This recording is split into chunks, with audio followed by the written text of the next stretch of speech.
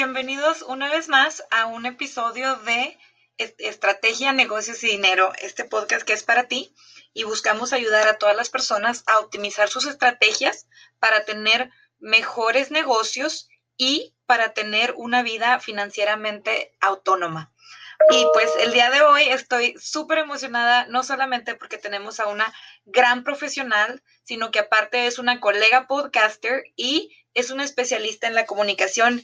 Y por lo menos para mí la comunicación ha sido un punto clave y estratégico para lograr los objetivos que he tenido en mi empresa. Y bueno, sin más, quiero darle la bienvenida a Palomita y muchas gracias, Palomita, por estar con nosotros. Hola Lari, buenas tardes. Está compartiendo los grupos en mi página. Gracias por la invitación. Siempre es un placer venir aquí a platicar contigo. Ay, claro que sí, Palomita, para mí también. Siempre me encanta todo lo que te sigo en tus redes sociales desde hace tiempo. Palomita y yo nos conocimos por medio de Podcast Generation, que es una comunidad para podcasters, donde todos comparten sus porqués, sus impresiones, cómo van avanzando, comparten herramientas. Realmente es una excelente comunidad y se la recomiendo muchísimo. Ahí nos conocimos Palomita y yo, y bueno, yo me llevo este recurso conmigo y siempre te ando siguiendo y me encanta todo lo que publicas. Tienes una comunidad bellísima que se llama Comunicarte. Palomita, cuéntanos un poco más de ti y de cómo nace esta comunidad. Pues ya llevo bastante tiempo, creo yo, en la cosa digital. Después de haber tenido a mi hijo, a mi segundo hijo, déjenme platicarles un paso atrás. Yo soy músico de formación y toco en una orquesta sinfónica. Entonces, en la orquesta sinfónica, en un momento normal, bueno, si escuchan a mi hijo, que está por aquí cerca, si no hubiera COVID, yo tendría que ir a trabajar de 5 a 8 en mi ensayo de sinfónica. Pero ahorita con toda esta contingencia, pues trabajamos desde casa y trabajamos de manera diferente. Pero toda mi mañana siempre la tengo con mi hijo. Y esto me permite poder estudiar mi música, mi flauta, vocalizar y tener mis asesorías o dar alguna capacitación a otras mujeres o empresas o quien lo necesite, ¿no? Entonces, yo creo que tengo un trabajo, pero no es un trabajo para mí, ¿no? O sea, es algo que me apasiona, que amo, entonces yo no lo veo como un trabajo. Y si lo llamáramos trabajo, es un trabajo yo creo que atípico porque me permite hacerlo desde mi casa. Y bueno, entonces, cuando tuve a mi segundo hijo, aparte de la sinfónica, yo como que quería algo más, porque siempre he trabajado en dar clases, en alguna cuestión siempre de estar en contacto con las personas, vendiendo, había sido el contacto de planning event con grupos musicales, he vendido aquí en la zona todo lo que es el área artística, ¿no? Pero ya quería algo mío. Claro. Y comencé con una empresa de servicios junto con mi esposo. Y cuando empecé la empresa de servicios, mi mentor de ventas y todo esto nos aconsejó que empezáramos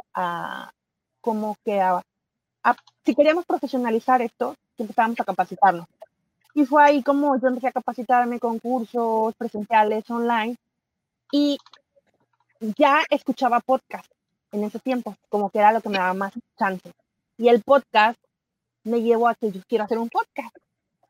Pero ¿cómo voy a hacer un podcast? Entonces busqué a un maestro que tenía su curso, Diego Barraza, del podcast de Mentes, sí. Y a partir de ahí tomé mi curso y empecé a hacer mi podcast.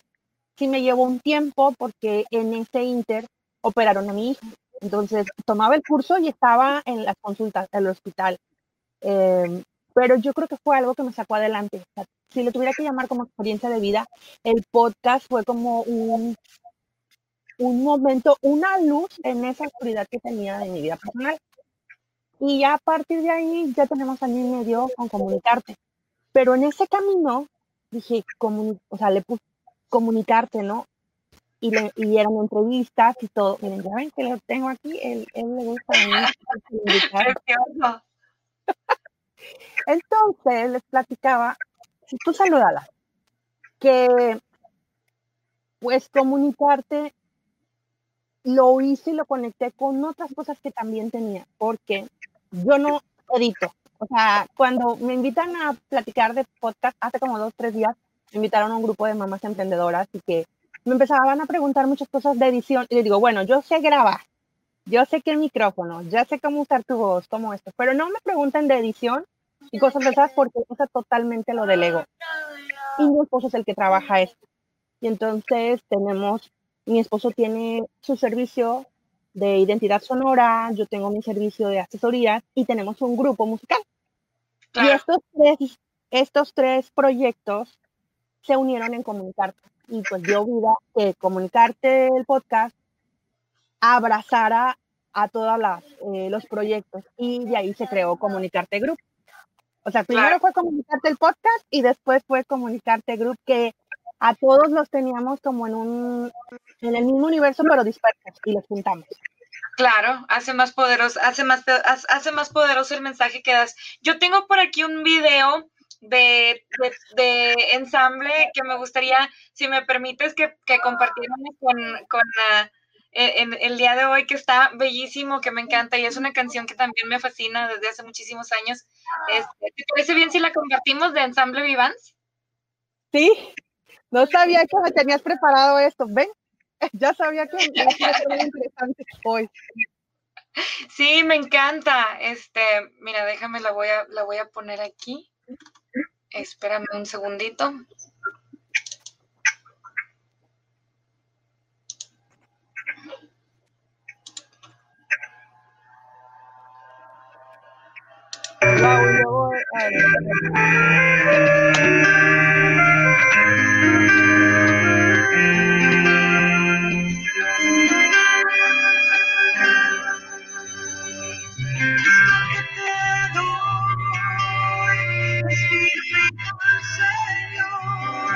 Se ve verde.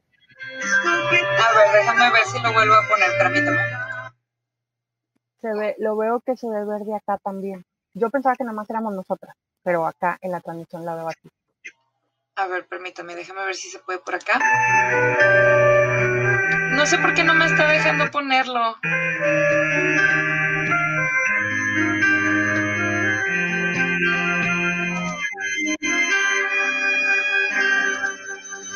Lo tenemos, sale en YouTube. Está en YouTube también. Déjamelo busco rapidito en YouTube, permíteme. Mira, te puedo mandar la liga. No estaba preparada para esto. Pero sé que está en YouTube. Debe de estar por aquí. Mírala, aquí está. A ver, vamos a ver si se puede poner este. No lo recibe. Bueno, se escucha la música. Posiblemente podemos escuchar un poquito de la música.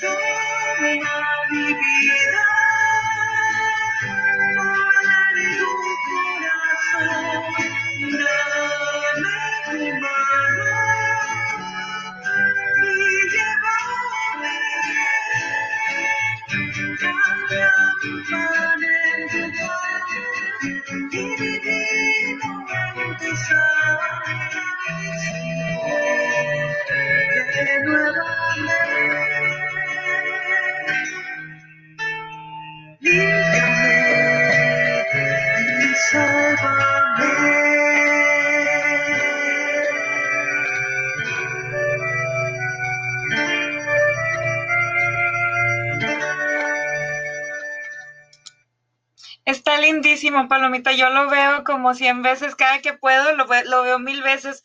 Para las personas que nos están acompañando, la voz que escucharon es la voz de Palomita y tiene muchísimas canciones, está bellísimo el grupo. Entonces, has combinado el arte que tú tienes, tus estudios, y todo esto, el podcast y todo esto, para ayudar a las personas a encontrar un mejor método de comunicación, sin contar que tú como yo y como muchísimas de las personas que nos están acompañando somos mamás, entonces tenemos que combinar nuestra pasión con nuestra pasión por el servicio, con nuestra familia, y entonces de todo eso yo creo que podemos conectar y hacer más mágica esas conexiones que tenemos y podemos ayudar a otras personas a progresar en aquello que es para ellos también su ilusión o su pasión.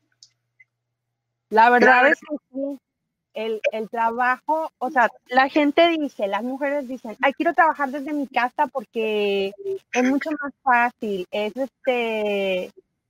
algo diferente que estar en una oficina. Y créanme que se trabaja y se tiene que trabajar con el doble de esfuerzo. ¿Por qué?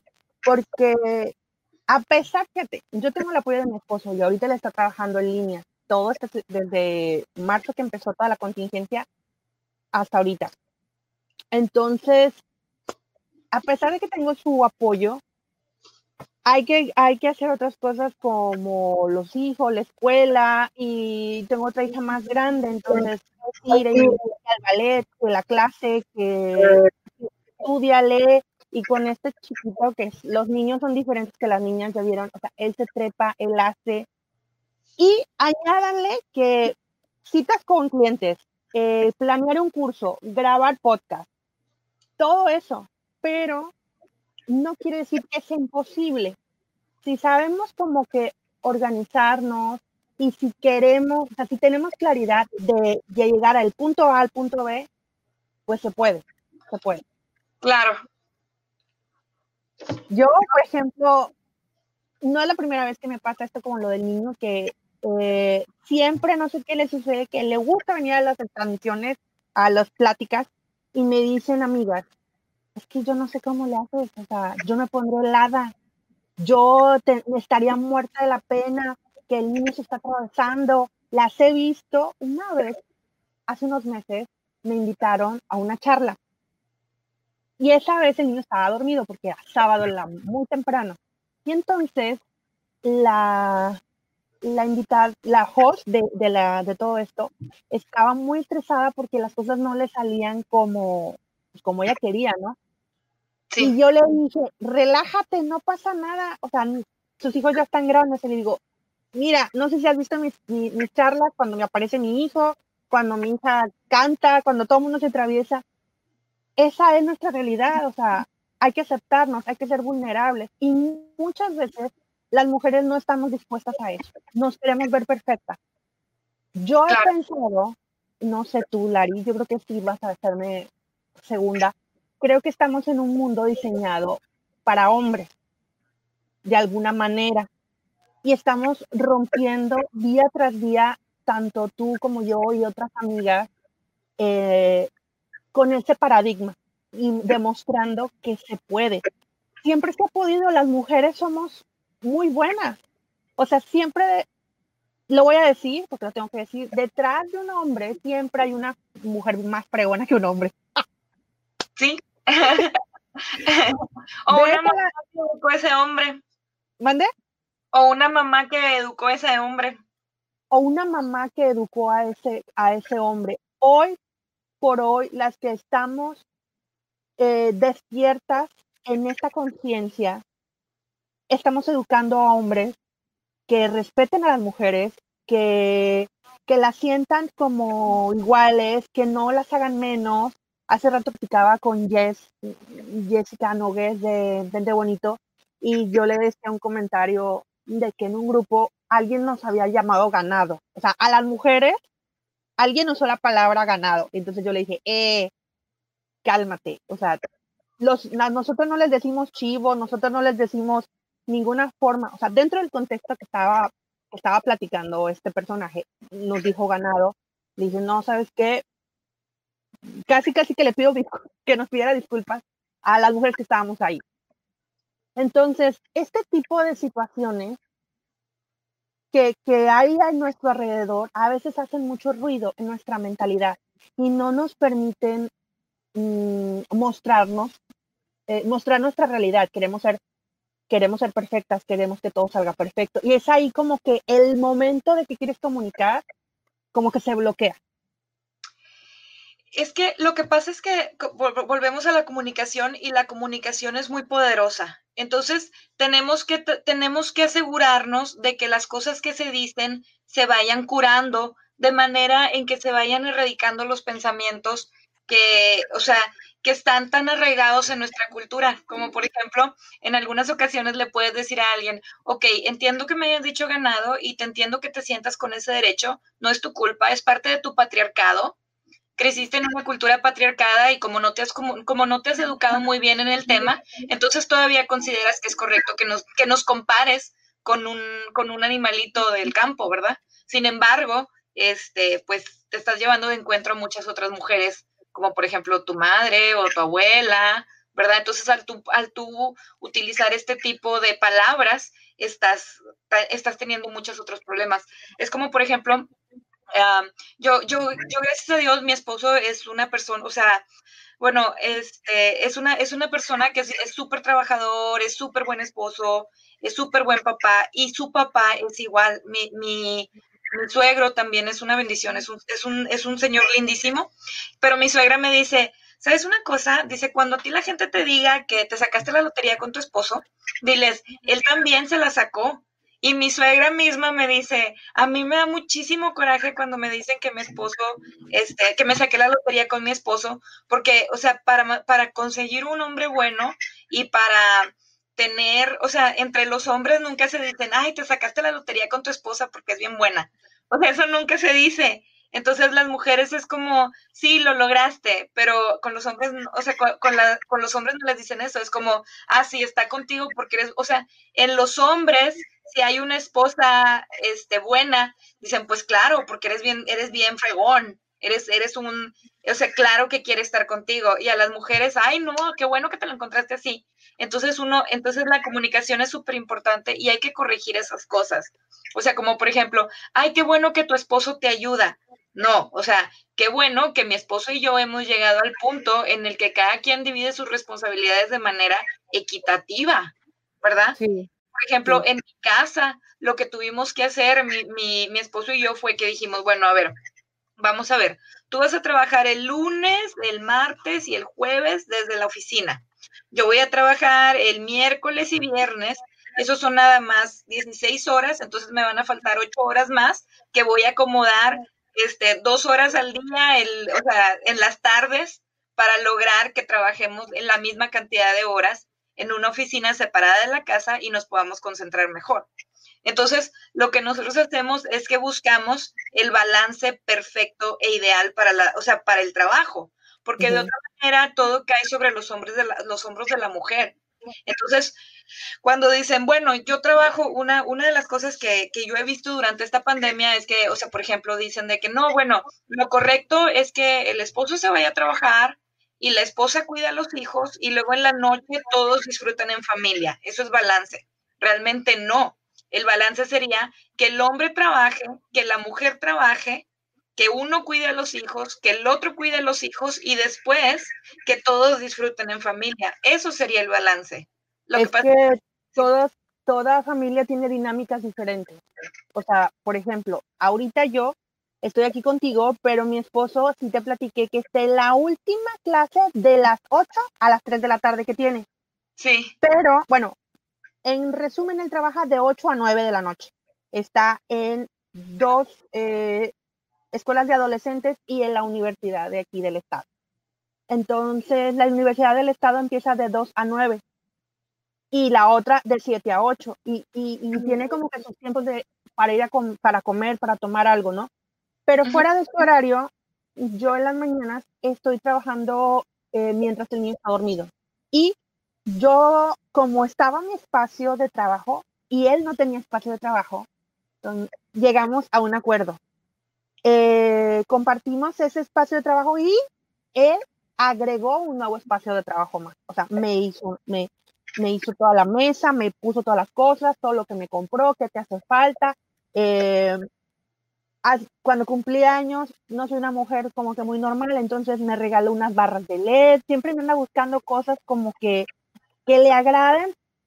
Invierte en mi negocio, porque sabe que al final es como que un todo, ¿no?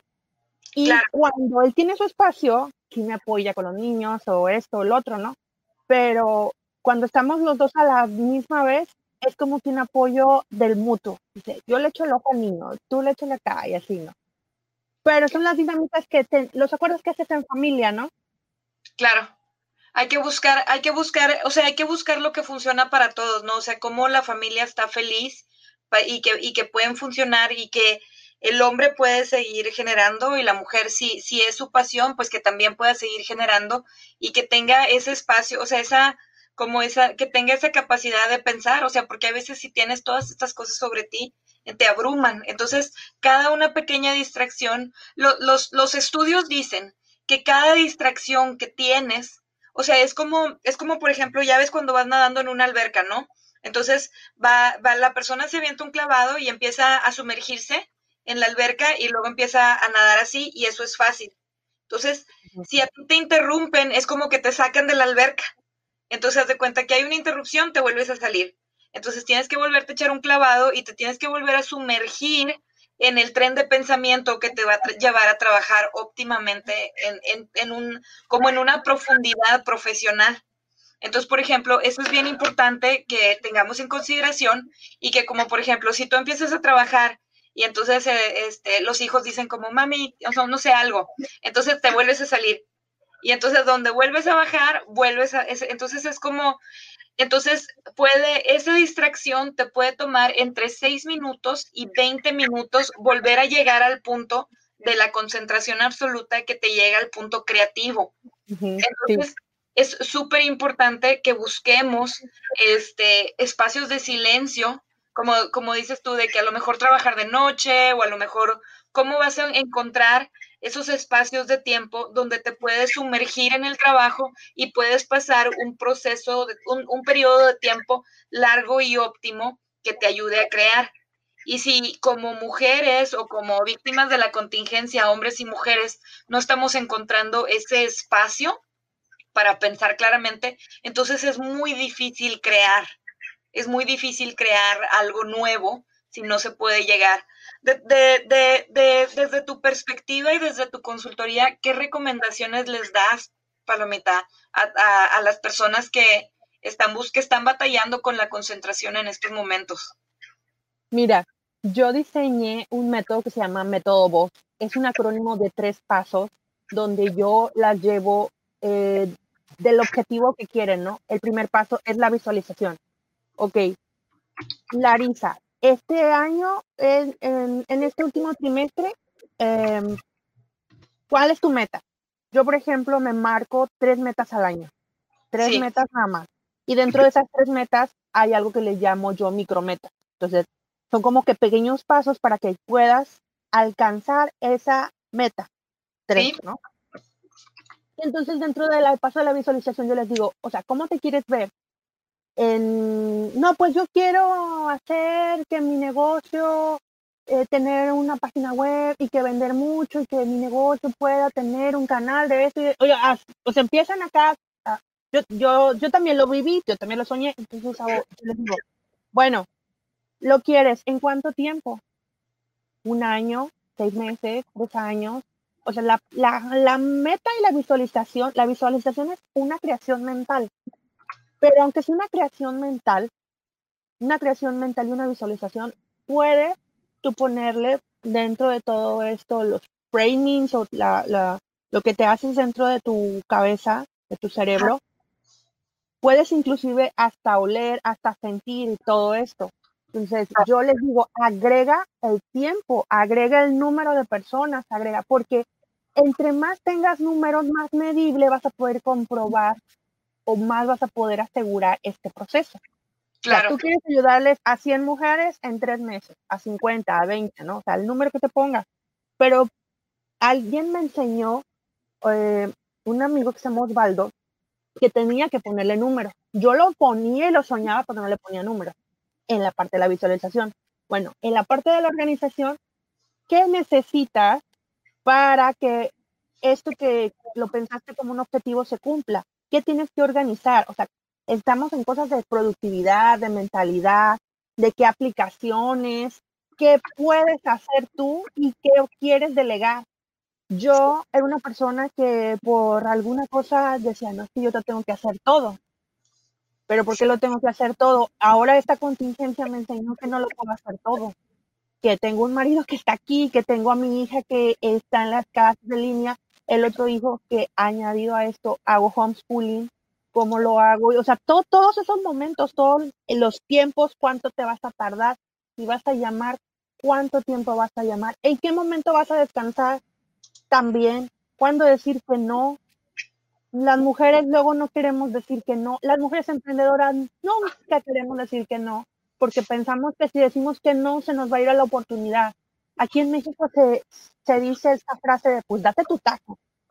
Tenemos que darnos nuestro taco, chicas, porque Sí, si no, perdemos todo esto. Entonces, en esta parte de la organización es donde yo les enseño, dentro de mi experiencia, qué es lo que pueden hacer, cuáles son sus recursos humanos y todos los recursos físicos, como el hardware serían recursos en físicos, tu computadora, tu celular, todo esto, y recursos humanos o habilidades blandas, tu capacidad para, no sé, hacer networking, tu capacidad de ventas, tu inteligencia emocional, tu habilidad de comunicación, todo eso, ¿no? Forman cada una de las mujeres.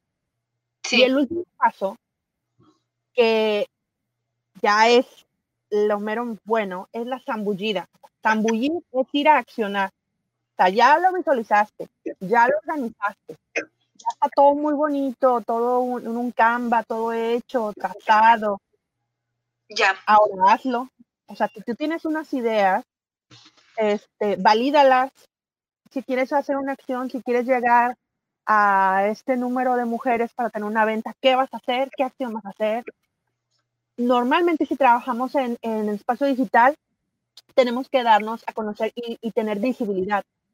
Y ahí cuando decimos visibilidad, ya para muchas se nos hace muy difícil estar frente a una cámara, hablar, grabarte, hacer un en vivo, dar una clase, generar información, generar contenido, todo eso ya se nos dificulta, ¿no? claro. Y pues tenemos la habilidad de comunicar, pero la cosa es, ¿cómo quieres ser escuchada al comunicar? Sí, exacto. ¿Y qué les recomiendas, o sea, qué recomendaciones les das tú, Palomita? O sea, como por ejemplo, ¿cómo quieres ser escuchada al comunicarte? ¿Te refieres a por medio de las redes sociales o te refieres al tono de tu práctica o te refieres, ¿a qué te refieres con cómo quieres ser escuchado? ¿Cómo quieres ser escuchado? Eh, en la comunicación, por ejemplo, hace días alguien me dijo, estábamos platicando, porque me decía, bueno, tus servicios de copywriting y de storytelling, ¿de qué se tratan? Pues mis servicios son de meterme en la piel, en las pieles, en la carne de las mujeres que están detrás, o sea, conocerlas de pelo, ¿no? O sea, yo les mando un formulario y les pregunto muchas cosas que igual y a lo mejor para alguien sería algo muy extraño, ¿no? O sea, yo quiero saber que me digan cuando fueron niñas, lo que hicieron, cuando si trabajaban en algún momento, en alguna empresa, acciones, recuerdos que tengan, porque eso me va a permitir ver como toda su línea de vida, desde dónde vinieron, su línea de origen, hacia dónde están. Y eso a mí me permite escribir y darles una voz. Entonces, esta chica me decía, es que, ¿sabes qué? Cuando te metes a ver en internet posts de mujeres, todas quieren ser como fulanita, ¿no? O sea, como fulanita porque es la mejor en marketing, como que es la mejor creando comunidades, que es la mejor en ventas. Dice, pero tú lees sus posts y se ven igual. Y digo, bueno, que son plantillas. Hay una cosa en escritura y en redacción de textos que son plantillas. Inclusive hay gente que conozco que vende plantillas. Yo he comprado plantillas para ver de qué se trata, ¿no? O sea, ¿por qué? Porque hay mujeres que no se nos da la escritura o que no se nos da hablar y necesitamos este tipo de plantillas para usarlas para guión, ya sea para hablar o para escribir. Pero cuando yo les digo o cuando yo las ayudo en esto, es que rompan las plantillas de modo figurado y que ellas empiecen a usar sus palabras. Ajá. Hay algo que se llama el leitmotiv, que es una palabra que se usa, que la he escuchado en comunicación y en branding, pero musicalmente hablando, lo voy a poner como más contextualizado para que lo entiendan, porque ahí es donde dicen, ya entendí. Imagínense que estamos en Star Wars, ¿no? Entonces, en Star Wars entra Darth Vader. Cuando tú sabes que va a entrar Darth Vader, ¿cómo lo sabes, Lari? ¿Qué te viene a la mente? La cancioncina. Tarara, tarara, Sí, o sea, la marcha imperial, ¿no? Si va a entrar a veces cuando voy a entrar a mi casa la oigo en mi mente atrás. o sea, si va a entrar, por ejemplo, Lea, la princesa Leia, ella tiene su propia música. Yoda tiene su propia música. O sea, es inconfundible, sabes que Darth Vader es esa marcha. Claro. Entonces, eso es el leitmotiv en sonoridad, en sonoro. También existen el leitmotivs escritos. Por ejemplo, yo dentro de mi universo, dentro de mi Palom universo, uso mucho palabras que van con la B, con la B de vida, B de volar, B de vivir, ¿no? O sea, todo eso, todo mi es en mi ecosistema, porque así lo decidí yo. Hay gente que tiene leitmotivs visuales o en su marca o en su imagen, que Okay. por ejemplo usan un tipo de arete, usan un tipo de ropa y siempre la vas a encontrar así, porque cuando ella no esté presente y tú veas algo que se conecte con ella, vas a decir, Lari está me recuerda a Lari cuando usó esta frase, me recuerda a Lari cuando se vistió así, o usó estos aretes, o usó este maquillaje. Hay gente que he visto que dice, yo me pongo la ojo de gato, es el delineado, y Sí, siempre salen sus fotos. ¿Por qué? Porque cuando va alguien más a ver en otro lugar, la van a recordar.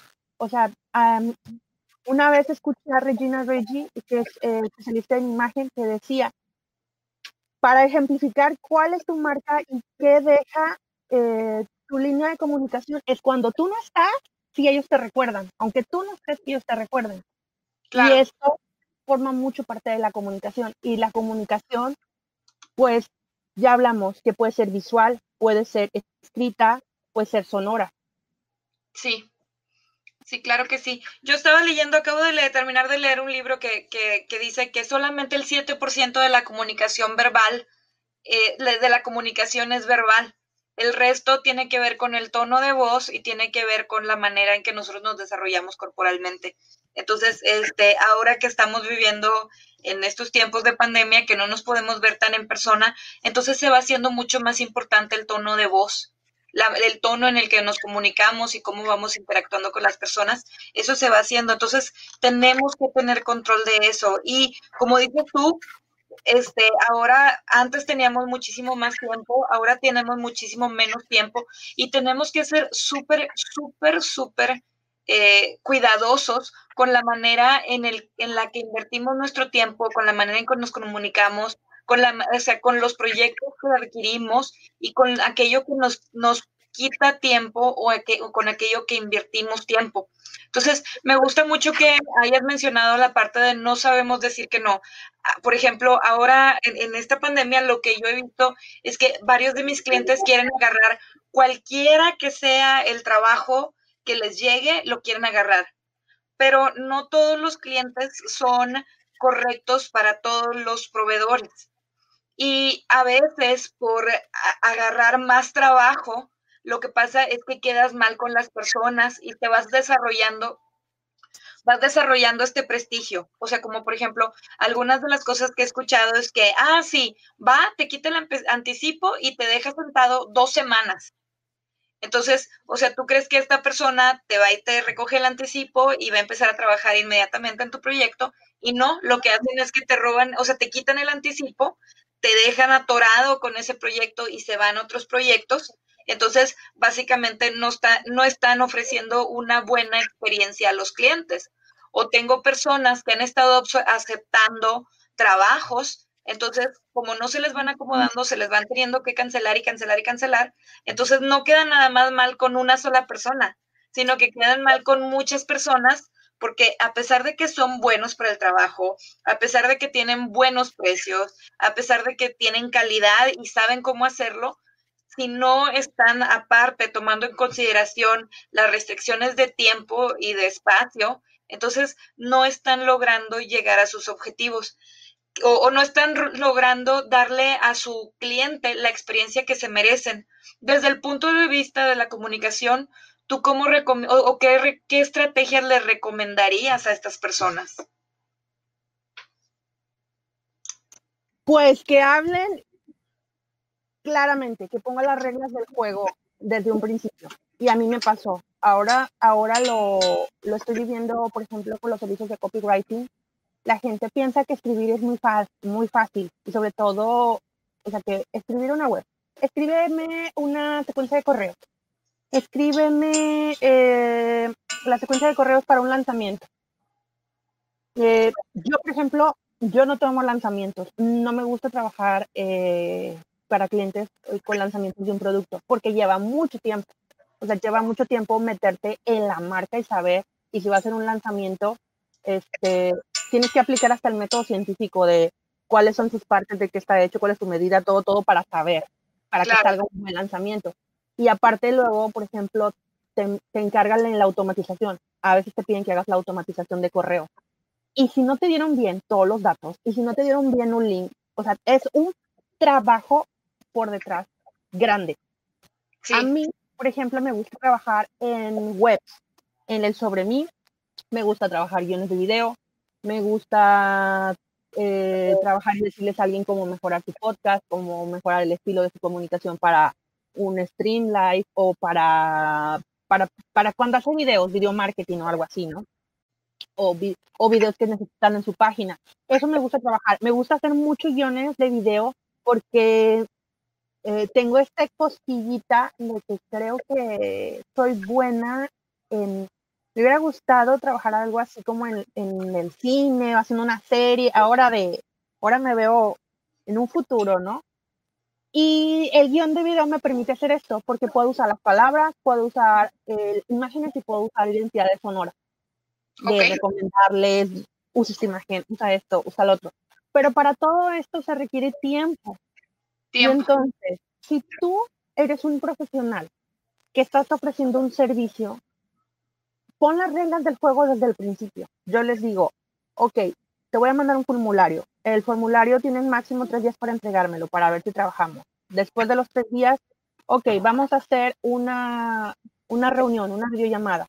Si en esa videollamada del formulario que yo les pedí, empiezo a hacer preguntas y yo empiezo a observar que la persona no quiere abrirse totalmente, o hay algo con la que yo siento que no, pues le digo, ¿sabes qué? Creo que no podemos, a lo mejor no sé lo que estás buscando, te puedo recomendar a alguien más, y tan. O sea, yo he tenido que decir no, porque no me voy a involucrar en algo que en el camino va a ser atropellado y hasta me voy a frustrar.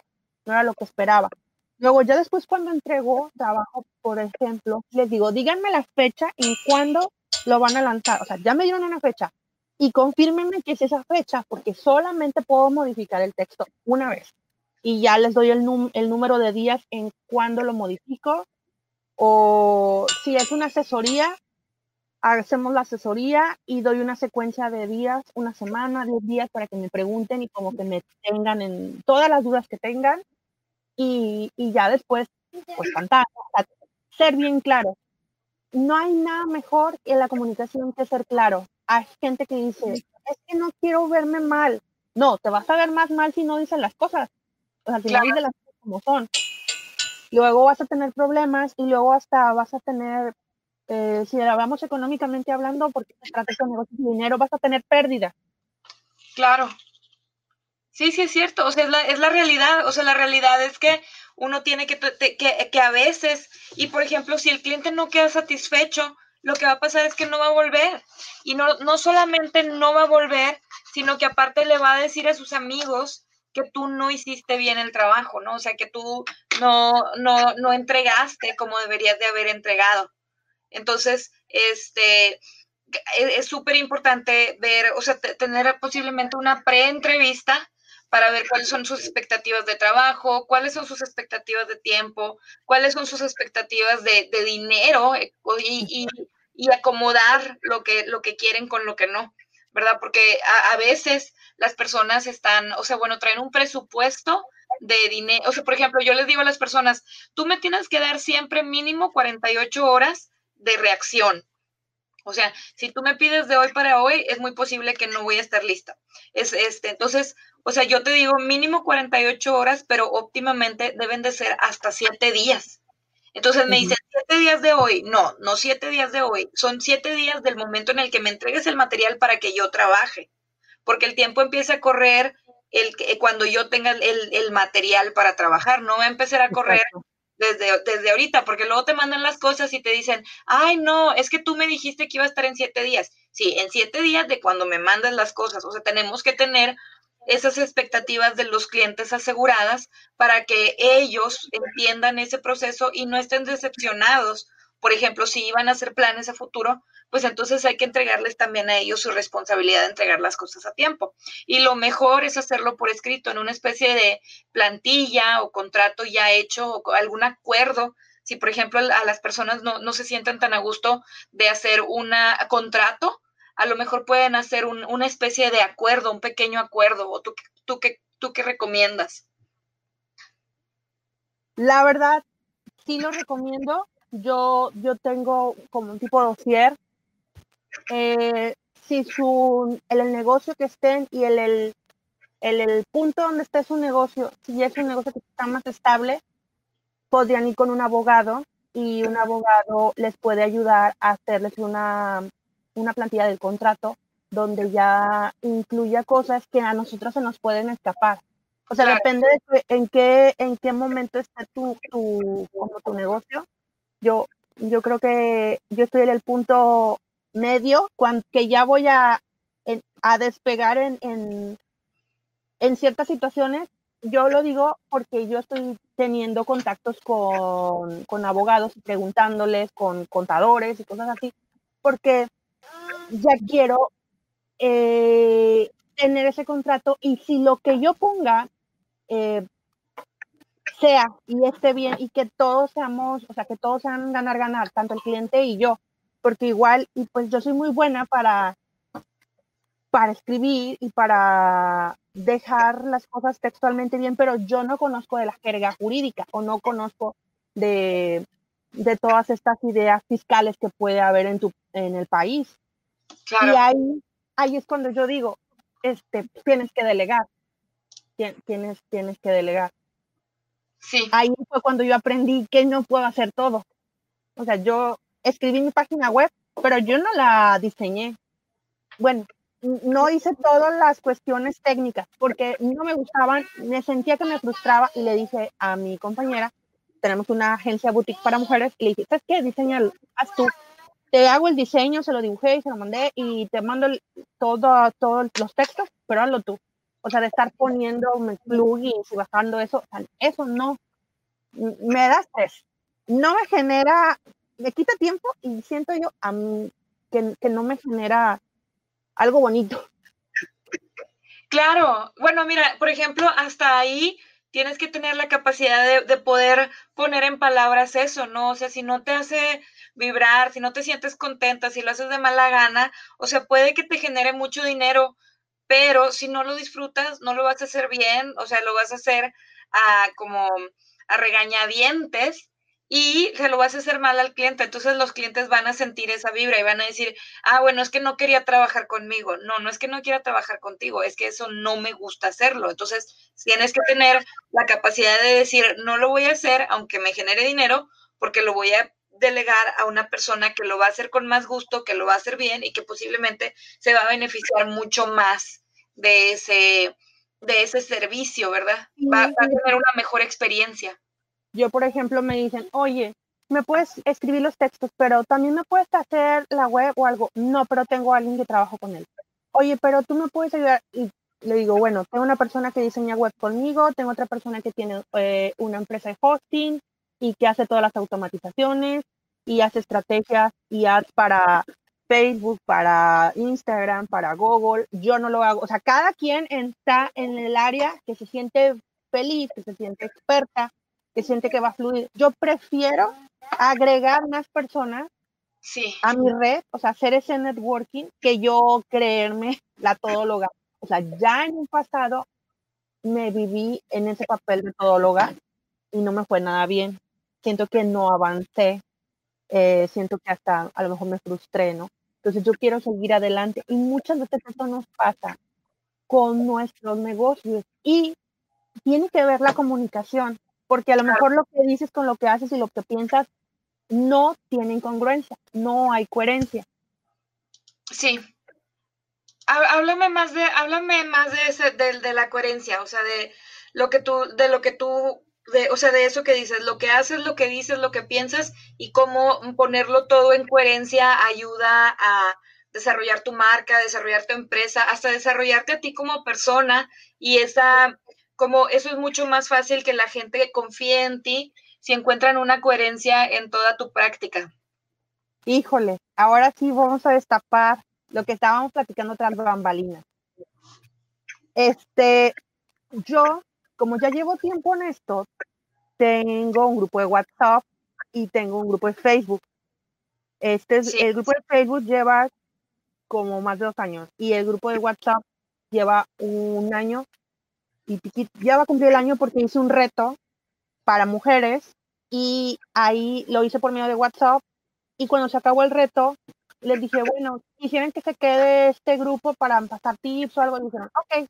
Entonces empecé a trabajar con cada una de ellas, aportándoles, dándoles valor, generando pues comunidad y pues llegó un momento en que hagan de cuenta que pasó un tráiler, ¿cómo se llama? Tuvieron un accidente y quedaron en coma.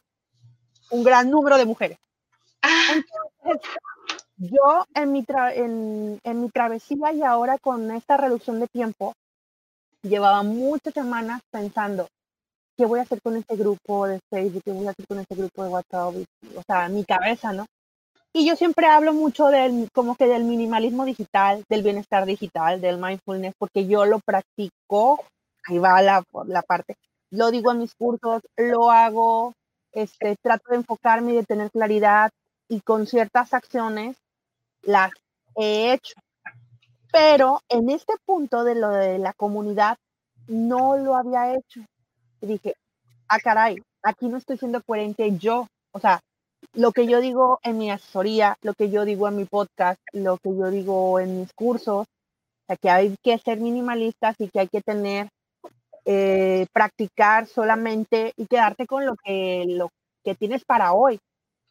Dije, no, pues lo pensé y hace 2, 3 días les escribí tanto a las chicas de Facebook como a las de WhatsApp y les dije que si querían seguir adelante, pues que me dijeran y si no, que eran libres de irse o yo también era libre de cerrar el espacio.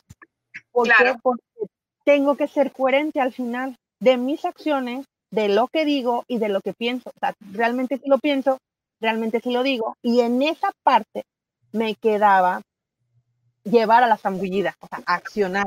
Entonces ya lo hice, tiene 2 días que lo hice y haz de cuenta que están así, está la enferma de coma, sí, sí, sí, está ahí, ¿no? Y les dije, miren, no pasa nada si quieren irse, si no quieren estar, o sea, yo puedo aportar en otro lado.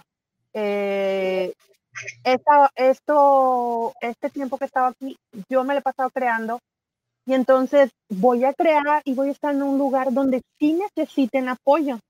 Claro. No sé si con este ejemplo sí fui como que muy, si me entendieron. No, claro que sí, o sea, lo que tú predicas es que uno tiene que ser minimalista en sus redes sociales y que tiene que, o sea, si te produce luz y te produce, lo disfrutas, o sea, si te produce luz porque disfrutas hacerlo y a lo mejor te produce ingresos, entonces ese puede ser, o te produce la una o la otra, o sea, o te produce luz o te produce ingresos. Entonces eso, lo tienes que seguir haciendo, pero si ya no te produce luz, y ya no te produce ingresos, entonces uno tiene que tener como la valentía de decir, sabes que este foco se apaga, ¿verdad? Entonces tenemos tan poquito tiempo porque estamos encerrados en la casa con la pandemia y todo eso, entonces, o sea, si nada más tienes poquito tiempo, pues entonces ese tiempo hay que aprovecharlo donde te genere luz o te genere dinero, ¿verdad? O sea, algún tipo de Sí, o que sea, donde traiga. tú sientes que hay un resultado. Yo tengo mucho el tema de la reciprocidad. O sea, para mí la reciprocidad es súper importante.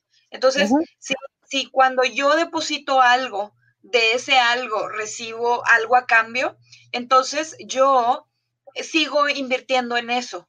Pero si ese algo no me produce luz, ya no me hace crecer, o si, por ejemplo, una manera bien fácil de darte cuenta si estás en una relación recíproca laboral, es pedir algo a cambio. Por ejemplo, hay personas que te piden tu opinión una y otra vez.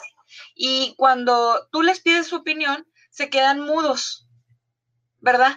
O por Sí. ejemplo, si tú les dices, o sea, si siempre te están pidiendo pequeños favores, un favorcito, otro favorcito, otro favorcito, y luego cuando tú les dices, ¿sabes qué? Este favorcito te voy a cobrar nada más una cantidad significativa y no te lo pagan, entonces ahí tú ya te diste cuenta que tú crees que estás en una relación recíproca, pero realmente no lo estás. Entonces ahí uno tiene que tener el valor de decir, sabes que esta relación no es recíproca y no creo que debemos de estar aquí. Y te alejas y cierras. Y entonces, si la persona o la compañía o lo que sea no te aportaba nada a tu vida, pues entonces lo puedes dejar ir. O sea, no pasa nada. La vida sigue. Pero tiene uno que saber dónde es donde sí hay una relación recíproca. Nosotros las mujeres tenemos miedo, hombres y mujeres tenemos miedo a eso tanto que yo lo escribí en LinkedIn, a ese botón que dice eliminar. ¿Por Sí. qué? Porque piensas que, ay, si yo lo elimino, él me va a eliminar y va a pensar de mí que yo ya no me cae bien y que yo... ¿Por qué? O sea, no le debes nada a nadie. Exacto. En ese sentido, o sea, a lo mejor soy muy crudo, pero no tenemos por qué ponernos en esta situación. Las invito a que busquen a este señor que se llama Robert Cialdini, que habla acerca de la reciprocidad. Tiene un libro que se llama Persuasión en inglés y tiene otro libro. Él es psicólogo y en Estados Unidos es una persona muy reconocida. Tiene varios libros. La mayoría están en inglés. Creo que hay uno traducido en español. No me acuerdo cómo está mal está traducido en español. Pero el de Persuasión está en inglés. Hay una aplicación que se llama 12 minutos y 12 minutos, haz de cuenta que puedes escuchar un audiolibro en 12 o un poquito más, como 18 minutos creo que dura. Y ahí te da un resumen de un libro, de lo que quieras. Y ahí Persuasión está, porque yo lo escuché en inglés. Y otro libro que les recomiendo mucho, de que cómo empezar a comunicar. Eh, el de Dale Carnegie, el cómo influir en los amigos, y ese es buenísimo, ese es buenísimo.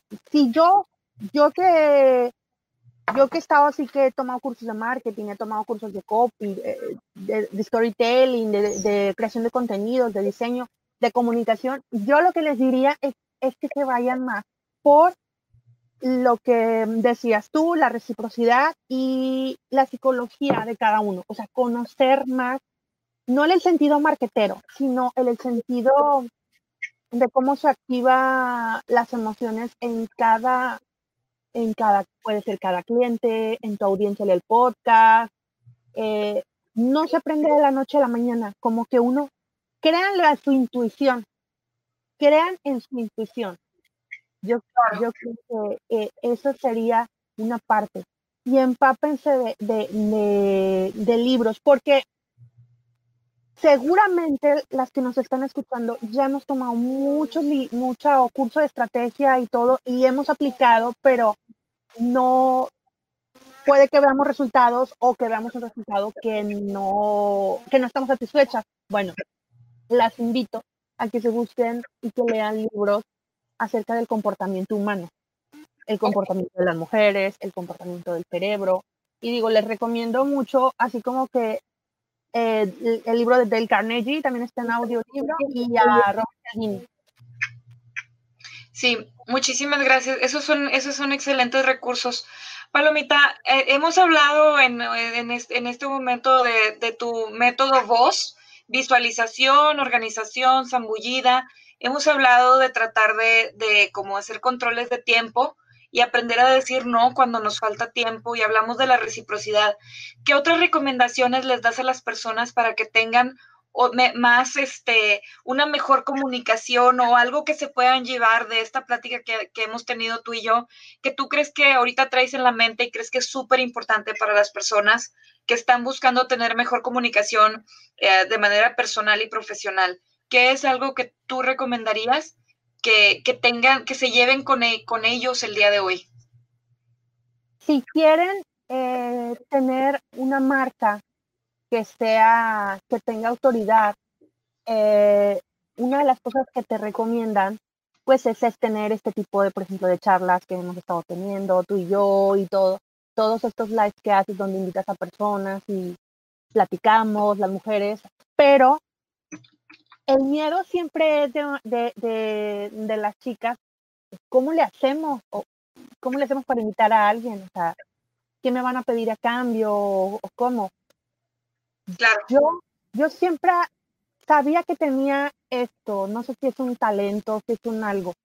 Lo digo con toda honestidad, sin verme petulante. Siempre he tenido como que el don de las personas. Sí. Y hace un par de semanas, una amiga me dijo, oye, ¿cómo le haces? Y yo, ¿cómo le hago de qué? Dice, ¿cómo le haces para conocer a esta persona o a esta? Está súper posicionada tu marca, está no sé qué y todo. Y yo, es una persona, o sea, es una mujer. ¿Cómo? Y me dice, quiero que vengas a platicar de networking porque eres buenísima en networking. Y yo, sí, o sea, algo dentro de mí sí lo sabía. Todos estos años antes de que no hubiera redes sociales, algo me lo decía. 3 años siendo la representante en escuelas secundarias. O sea, mis amigos en la secundaria de 15 años siempre me mandaban a que fuera con los maestros, con la directora, a que si hacíamos la fiesta, si armábamos esto. En la universidad concursé en un bandera la redundancia, el concurso de belleza, gané, que al final, bueno, era un concurso no de belleza, sino de simpatía, señorita Facultad de Música. Y dentro de esto no era como el clásico concurso donde calificaban la belleza, sino más que nada la conexión con todo un grupo de gente, 500 personas, y gané. Entonces yo empecé a pensar, bueno, Paloma, o sea, has trabajado en esto, has hecho esto. Cuando vas a las expos, que siempre me ha tocado mucho trabajar en expos de bodas, expos de 15 años, trabajar con clientes de la mano. Yo tengo una clienta que creo que fuimos hace como 2 o 3 años a su boda a cantar. Ya fuimos a la quinceañera, ya tuvo un bautizo. O sea, ya es una clienta que se quedó. ¿Y por qué? Porque ella vivía 2 o 3 horas de aquí y ninguno de mis compañeros quiso ir a hacer este servicio porque estaba lejos, les daba miedo, el horario y todo. Y nosotros dijimos, sí, nos cayó súper bien. Vinieron sus papás y ya lo tomamos como parte de la familia, ¿no? La clienta esta que nos manda mensajes, también tenemos otra clienta por Veracruz, que es así, ¿no? Clientes que ya se vuelven tu familia, no sé a qué se deba, ¿no? Y esto es antes de las redes sociales. Entonces, cuando a mí me invitaron a esto de lo del networking, dije yo, entonces si validé por fin lo que en mi cabeza era, pero a muchos tal vez nos cuesta el cómo hacerlo, o sea, cómo llegar a esa conexión para, en este caso, si estás trabajando en redes sociales, cómo puedes hacer hoy este tipo de pláticas, cómo acercarte a alguien que es completamente nuevo, que a lo mejor no lo conoces de nada o que tienes poquito, cómo haces este acercamiento, ¿no? Entonces, cuando me invitaron, y creo que en el grupo de WhatsApp Business, cuando hicimos la sesión de WhatsApp Business, yo les platiqué de mi fórmula COP, que eran unos pasos, también un acrónimo, y que era muy, muy fácil. Conoce, observa, bien dice y soluciona. Todo el mundo conocemos a alguien en Internet, Sí. en alguna red social. Observar, por eso les invito a que sepan pues cómo nos comportamos en Internet. Las tribus o personas que tenemos ideas o valores iguales, nos vamos a ir por ahí, nos vamos a ir y como que nos vamos a estar mandando mensajes, mira este libro, mira esto, bla, bla, bla. Bien decir, que, o sea, realmente es parte de bendecir. Bendecir en español significa bien decir. Entonces, cuando yo realmente digo algo que me parece de esta persona que sigo en internet, en esta mujer o en este hombre, cuando yo lo halago es honesto. O sea, y se los digo otra vez con toda honestidad, no las estoy choreando, o sea, no, no busco en ellas algo, yo no busco. Tal vez hay compañeras, hay compañeros que sí como son personas spam, que spamean. Y hay que ser honestos. Yo conozco gente que es spammer, ¿cómo se dice? Es experta en spamear. Pero hay nosotras que somos smart, o sea, que somos inteligentes porque realmente estamos entregando más que un emoji, más que 2 o 3 palabras. Y yo creo que yo me considero eso. Cuando yo se lo digo a alguien, se lo digo porque lo quiero decir. O sea, no voy a invertir mi tiempo en alguien que no quiero. O sea, como para qué, me caes mal, porque voy a invertir en decirte algo bonito. Y al final llega a ese punto donde dices tú, cuando tú te piden algo, que hace rato comentabas, y te piden un favor, chécame aquí, chécame allá, la solución, ¿no? Pero es como que esta parte, la última parte, aquí ya te vas a dar cuenta si existe esa reciprocidad o no. Oye, Entonces, es conoce, observa, bien dice, y la S es soluciona.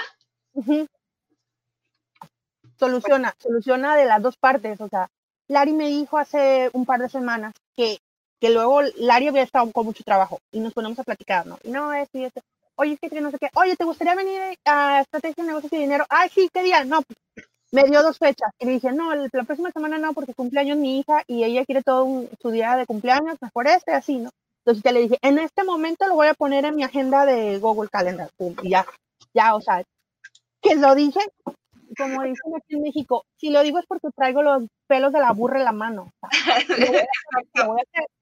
Y entonces, así soy, ¿no? De que, bueno, ya salí, y me emociono y voy y le digo a mi esposo, ay, voy a platicar con Lari. Y se me queda mirando, Lari, ¿cuál Lari? Y yo, pues Lari, la estrategia de negocio, la de no sé qué. Y ya le empiezo a platicar, ya. O sea, como me dice, ay, Paloma, luego me platicas así de fulanito, de fulanito. Dice, bueno, dice, pero no pasan como de 8 o 10. Dice, no pasan como de 8 o 10 personas así. Y yo, sí.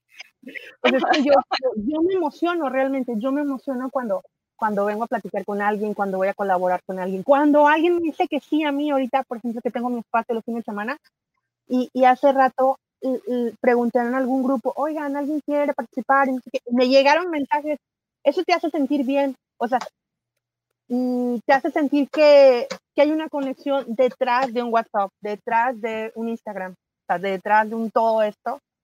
Eso es lo que hace importante y lo que hace cálidas y humanas las redes sociales. Exacto, es que tú eres una persona, o sea, tú eres una persona muy auténtica y sí, o sea, yo considero que eso ha sido como una de las, eso, o sea, al tú ser auténtica nunca dices nada, nunca, yo, bueno, por lo menos desde mi conexión contigo, que ya vamos para varios, ya como desde principios de año, ¿no? Nos conocimos y yo siempre he visto que todo lo que dices es auténtico, acertado, o sea, te mantienes en el espectro positivo y eso ayuda a que uno desarrolle una conexión. Yo siento que tengo una conexión contigo bastante profunda, a pesar de que jamás nos hemos visto en persona, de que no hablamos ni diaria ni semanalmente, pero entonces al tener esa conexión por las redes sociales hemos desarrollado una amistad. O sea, de hecho, hace poquito yo noté que ya no estabas publicando y te escribí, te pongo, oye, ya no te veo, ¿qué pasó? Que me dijiste que había pasado lo de la tormenta, ¿correcto? Ajá. Sí, entonces, o sea, sí, al tú ser auténtico en la manera de comunicarte y en tus redes sociales y hacerlo todo como genuinamente, entonces sí que sí generas conexiones sin importar en qué parte del mundo estés, ¿verdad? Sí, y aparte yo no pretendo ser alguien que no soy. O sea, mi estatus tal vez social, mi estatus mental, emocional, aunque sea diferente al de la otra persona, que si lo vamos como comparando, ay, ella tiene más seguidores que yo, ay, ella tiene más ventas que yo, ella la sigue. No, yo no soy así. O sea, yo soy clara en que el camino y la lucha es conmigo. O sea, todo mi viaje y todo mi entrenamiento, toda mi ruta es conmigo. Yo no tengo que competir con nadie que vaya a mi alrededor. El que va a mi alrededor sí me puede aportar a mí para ir avanzando más pronto. ¿Por qué? Porque ese tipo de personas me inspiran. O sea, yo te lo he dicho muchas veces, que me inspira cómo eres, que tú también eres muy clara en de que ahora que ya pronto va a salir el episodio de Comunicarte con Lari, esa parte donde te dicen de que, ay, pues esta persona te dijo que todo está pensando en dinero y tú, ajá, sí, ¿me Ah, sí. Bueno, sea, o sea, es que tuve una situación en la que me dijeron que la gente, que me habían criticado a mis espaldas porque habían venido a mi oficina y yo todo lo llevaba al punto del dinero y me lo llevo como experiencia en mi corazón y en vez de yo pensar como, ay, ¿por qué dijeron eso de mí? O sea, de la manera en que lo veo es, bueno, pues si vienes a una oficina donde tienen un podcast que se llama Estrategia, Negocios y Dinero, aparte es un consultor para hacer negocios redituables, y no hablamos de dinero, pues entonces no hay coherencia, ¿verdad? O sea, no puedes ir a una iglesia a pedirles que te apoyen con temas de adulterio, ¿verdad? O sea, pues si vas a una iglesia, pues van a pedirte siempre que te mantengas abrazado a la cruz. Si vas a ir a un centro de nutrición, pues nunca te van a decir que está bien que te comas una hamburguesa triple carne, doble queso con doble mayonesa, ¿verdad? O sea, hay que tener coherencia. Si vienes a una oficina de consultoría de negocios y la gente dice que nada más hablas de negocios, pues entonces eso significa que estás viviendo en coherencia. Yo utilizo muchísimo la coherencia y siempre trato de que si la gente viene a hablar conmigo de hacer un negocio rituable, lo hagan. Y sí, o sea, igual, yo siempre trato de mantenerme lo más auténtica posible y trato de no ser muy rebuscada. O sea, algunos de los comentarios que he recibido de las personas con las que trabajo es que dicen, es que tus métodos son muy sencillos. O es que las cosas que me dices me las dices como así. O sea, como a mí me explotaba en la cabeza que pensaba que iba a ser súper complejo y no. Y bueno, o sea, Einstein dice que si uno no puede explicar que si uno no puede explicar los temas de su práctica de manera sencilla, es que no los has aprendido bien. Entonces uno tiene que aprender a explicar lo que hace de una manera muy sencilla. O sea, como por ejemplo, cuando tú hablas de la música o de los conciertos o cuando tú hablas de tus consultorías y todo esto, es como súper sencillo. O sea, lo vas explicando y la gente lo puede asimilar. Entonces, yo considero que es mejor hacerte experto en una cosa y ser súper experto en eso y delegar, como tú dices, a otras personas que hagan otras cosas. Y eso te hace que te vayas consolidando y que te vayas haciendo más fuerte en aquello que te gusta. Yo lo que hice fue, con mi práctica, empecé dando 27 servicios, 27. Entonces, todavía en mi tarjeta de presentación, un día se las voy a enseñar, decía, hago esto, y esto, y esto, y esto, y luego todavía abajo decía, y más. O sea, no, o sea, si no tienes suficiente con 27 cosas, puedo hacer más. O sea, si quieres, no sé, te bailo un vals o algo, pero no. Entonces, después, con el paso de los años, después esos 27 los reduje en 9. Y luego, después de esos 9, los reduje en 6. Y ahorita creo que, o sea, para el 2021 me voy a reducir a 4, nada más, o sea, 4 servicios. Es lo que hago bien, es lo que la gente, o sea, lo que yo disfruto, a lo que la gente le gusta que hago, lo que me pagan bien por hacerlo y tengo repetidas historias de éxito con eso. Entonces, hay veces queremos acaparar tanto y queremos abrazar tanto y queremos ser como por ejemplo, el otro día estaba platicando con Elena Olascuaga en una podcast que tuvimos y luego le digo, ¿qué me dirías si te digo que entró otra consultoría de negocios al mercado donde yo me muevo y cuando la veo me da un no sé qué? Y suelta la carcajada de Elena y dice, bueno, cuando tú crees que una persona que es como tú te da no sé qué, es posible que tengas un síndrome de la abeja reina, ¿verdad? Entonces, si tú quieres ser la única en tu mercado, entonces tienes el síndrome de la abeja reina y que le dicen el queen bee y tienes que dejarlo ir porque ni estás ayudando a tu comunidad ni te estás ayudando a ti con el prestigio que tú tienes. Tienes que saber que existe espacio para todos y que a veces la gente se va a ir por otro lado y que está bien. Y tienes que, si tú te enojas si un cliente se va, ahora sí, o sea, si un cliente se va, no significa que se cerró la puerta, ¿verdad? Solamente significa que tu cliente está viendo otras opciones. Pero si tú te enojas porque el cliente se va, ahora sí se cerró la puerta. Entonces, si un cliente se va a probar por otra parte, uno lo tiene que dejar ir y tiene que ver qué me falló y cómo lo voy a optimizar para hacerlo mejor. Pero definitivamente uno tiene que dejar de meterse en esos como rencillas de abeja reina y todas aquellas personas que estén tratando de como entrar en estos temas, tenemos que, o sea, parar, como dices tú, observar y parar, o sea, parar completamente y no entrar en estas mecánicas. Fíjate que yo tengo un background que me ayudó en el espacio digital, o sea, como marca personal, a no enfrascarme en eso. He tenido mis momentos de que, ay, empecé con esta chica y ella ahora ya se ve, o sea, más profesional que yo, más no sé qué. Y yo dije, a ver, espérate, o sea, ¿cuál es la vida de ella que no es, es diferente a la mía? No puedo, ¿no? Muy pocas veces me ha pasado esto, pero yo tengo un background de que yo te comentaba que ya tenemos casi 10 años con el grupo musical, con Sí. Ensamble Vivache. Entonces, Ensamble Vivache empezó como un gusto por hacer música, con un grupo de amigos que tocábamos en iglesias, en las de cada uno. Luego se fue formalizando y nos hicimos grupo de estudio. Y después, ya cuando estaba el grupo de estudio y todo esto, porque nos invitaban, tocábamos en un lado, ay, pueden venir acá, ay, pueden venir. Y luego, oigan, pueden venir a tocar a la boda. Entonces, lo que hacíamos nosotros, bueno, vamos a formalizarlo ya como una empresa, como un negocio familiar o que tenga ciertas cosas, ¿no? Entonces, en el camino, yo fui cantante y ahorita actualmente yo me dedico a todo lo que es el área comercial y de marketing, a toda la publicidad con los clientes. Ya no canto. ¿Por qué? Porque yo delegué, fíjense, tuve que dejar de cantar. Y esto fue bien difícil para mí, porque tenía el niño, en ese tiempo cuando nació Dan, yo tuve que dejar tanto el área operativa y el área artística. Si la dejé a alguien más, esto lo delegué y sí lo sufrí mucho.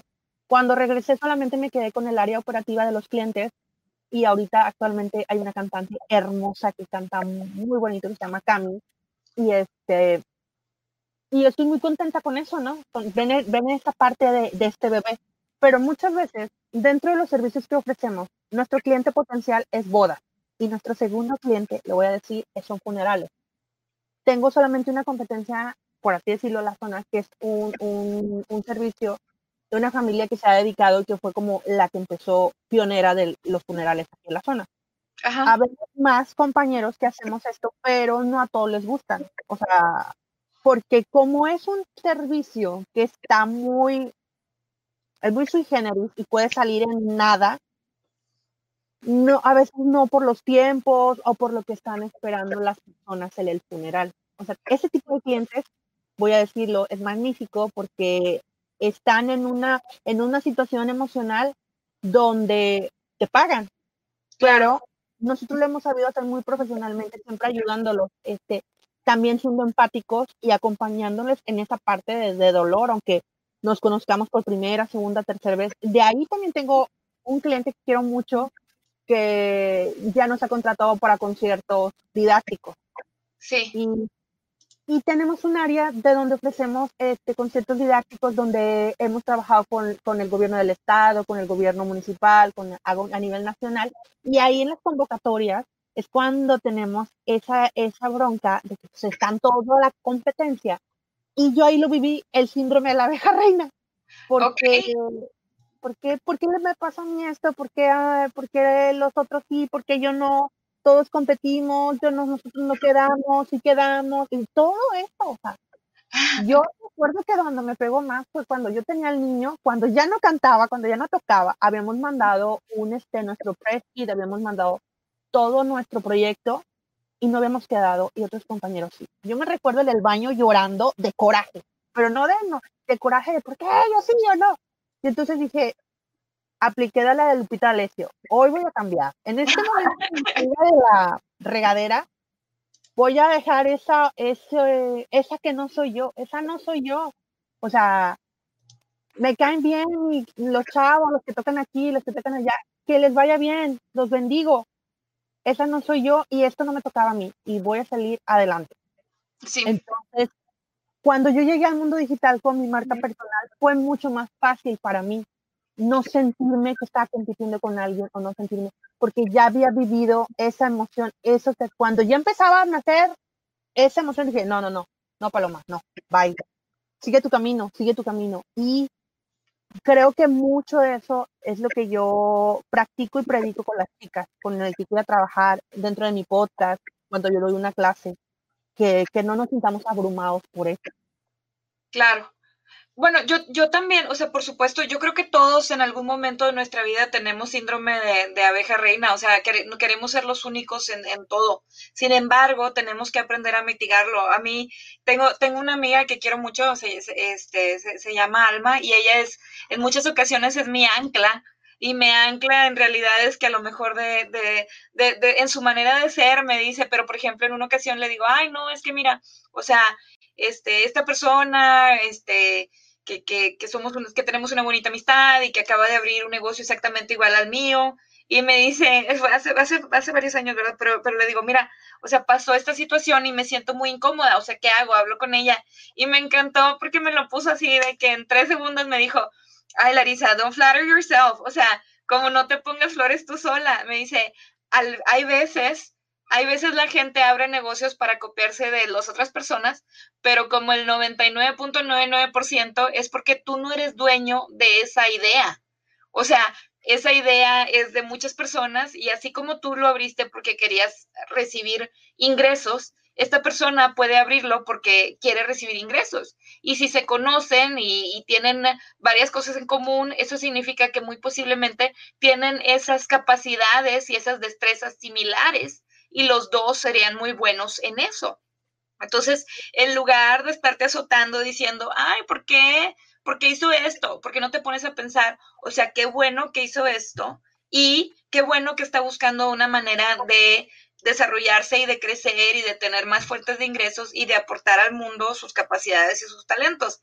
Y yo así de que, sí es cierto. Entonces, o sea, sí, hay cariño, hay admiración y pues uno tiene que ser un poco más adulto y tiene que dejar ese síndrome de abeja reina y, o sea, no sé si se va a ir siempre, o sea, pero cuando uno lo ve desde una manera más objetiva y más racional, entonces tenemos que aprender a ser mejores colegas y tenemos que aprender a ser mucho más como mejores elementos de nuestra comunidad. Sí, y eso ya no, podemos trabajar en nosotras, pero nosotros no podemos controlar lo que suceda de nuestra competencia. O sea, no estamos en el patio de la escuela, hay que madurar. Yo me he dado cuenta, específicamente en el grupo, con algunos compañeros de la competencia, trabajo en la orquesta sinfónica y me doy cuenta de sus reacciones. Hay con los que me llevo súper bien y que hasta pasan contratos y son súper lindos, y hay otros con los que pues como que se mantiene, como que hay una barrera, ¿no? Pero de mi parte no es, o sea, de mi parte no es, porque en la zona donde yo vivo, Tampico Madero, Altamira, Victoria, todo Tamaulipas, yo he trabajado con todos. O sea, he trabajado con todos cuando yo empecé a trabajar, a cantar cuando tenía 15 años. Empecé a tocar la flauta, vamos a decir ya profesionalmente, en la orquesta sinfónica cuando tenía 21. Sí. O sea, todos nos conocimos desde pequeño, como para, en algún momento todos nos íbamos a transformar, ¿no? Como para vivir así, o sea, no, la vida no se trata de eso, la vida se trata de disfrutarla y amar lo que haces. Claro, claro que sí. Y bueno, pues seguir sumando, ¿verdad? Ser positivos. Sí. Palomita, dijimos que íbamos a tratar de mantenernos en 1 hora y vamos en Ya nos vamos. 1 hora 20. Ya nos vamos. Ya nos vamos, tenemos que irnos porque yo sé que tú también nos hiciste un espacio en nuestra agenda, en tu agenda. Ya sé que tienes todo súper apretadito en estos días. De hecho, de eso estábamos hablando. Dime una cosa, ¿para dónde va Palomita Coves? ¿Dónde vas a estar en 5 años? ¿Dónde voy a estar en 5 años? Miren, este es mi sueño.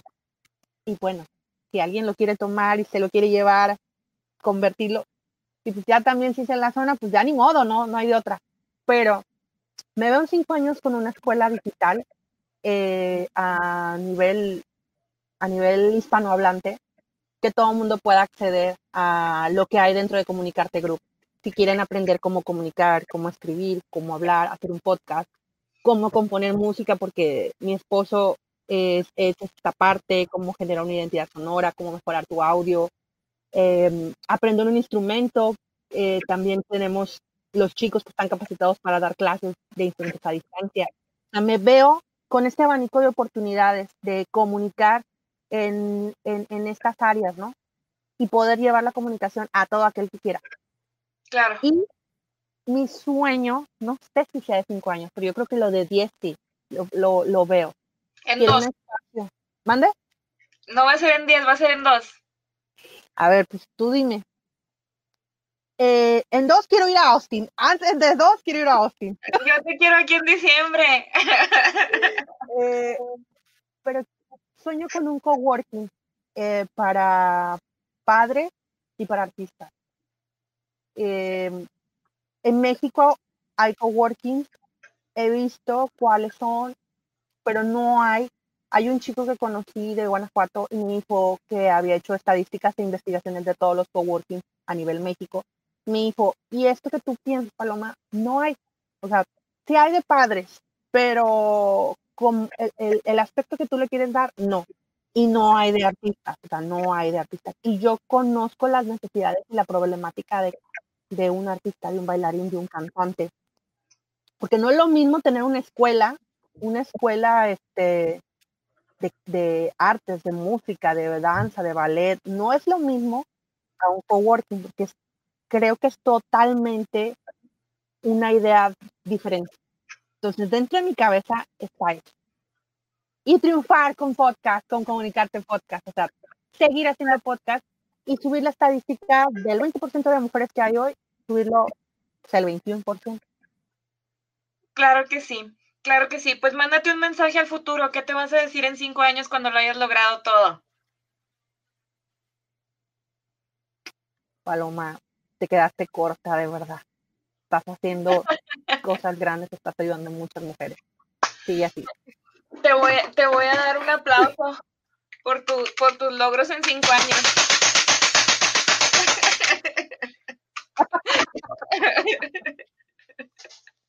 Bueno, pues muchísimas gracias por haber estado con nosotros. Muchísimas gracias a todas las personas que nos han acompañado. Estuvo por aquí con nosotros Diana Martínez de Nosotras en el Café y creadora de la comunidad Las Podcasts. Estuvo por aquí con nosotros Karen Brusa, que también tiene su podcast. Estuvo con nosotros María Ley Giraldo, que tiene su comunidad. Gracias. Ay, ¿qué fue? De Emprende Latinas. Aquí estamos. Ya. Le queremos agradecer a Carmen Perea, que ella tiene su canal de YouTube que habla sobre finanzas, y a todas las otras personas que nos han acompañado. Estamos muy agradecidos que hayan estado con nosotros. Y bueno, por mi parte, yo le quiero agradecer a mis patrocinadores que hacen posible que tengamos estas charlas que son tan enriquecedoras y que nos ayudan a ser profesionales al mismo tiempo que somos vulnerables, y posiblemente pavimentar el camino para que otras mujeres, otros emprendedores logren sus objetivos de negocios, de autonomía financiera y los otros objetivos que posiblemente nosotros ni siquiera sabemos que pueden existir, pero estamos seguros de que lo pueden lograr. Entonces, quiero agradecer a BCO Consulting Group por hacer posible este podcast, a Latino Arts, Culture and Education y a Princeton Health Center, que nos ayudan, que nos apoyan para que hagamos posible estos episodios. Y bueno, tanto Palomita como yo somos creadoras de contenido, y una de las cosas que más les agradecemos es que nos sigan apoyando por medio de follows, de likes, de compartir nuestra información. Aquí estoy. Que nos apoyen siempre, por favor, les pedimos que nos apoyen con seguir nuestros canales, que nos apoyen con darnos likes, darnos comentarios, darnos retroalimentación, todo aquello que nos pueda ayudar a seguir ayudándoles a ustedes a ser mejores. Y pues bueno, Palomita, muchísimas gracias por haber estado aquí con nosotros. Sí, gracias. Las espero mañana. Mañana es sábado, tengo un programa en varias plataformas que se llama Relajadita, donde son clases, y también voy a estar con Bere de Ver Entre Voces, y Diana Martínez también va a estar. Vamos a tener un concierto acústico donde vamos a cantar, y cualquier información, mándenme un correo, síganme en mis redes. Si me mandan un correo y si tienen alguna pregunta o algo de lo que estoy platicando, les tengo regalito, pero mándenme un correo. Claro, y entren que sí. A mi página, vean lo que hacemos. Muchas gracias, Lari, por esta invitación y pues a compartir. Un abrazote, muchísimas gracias, y muchísimas gracias a todos. Bye.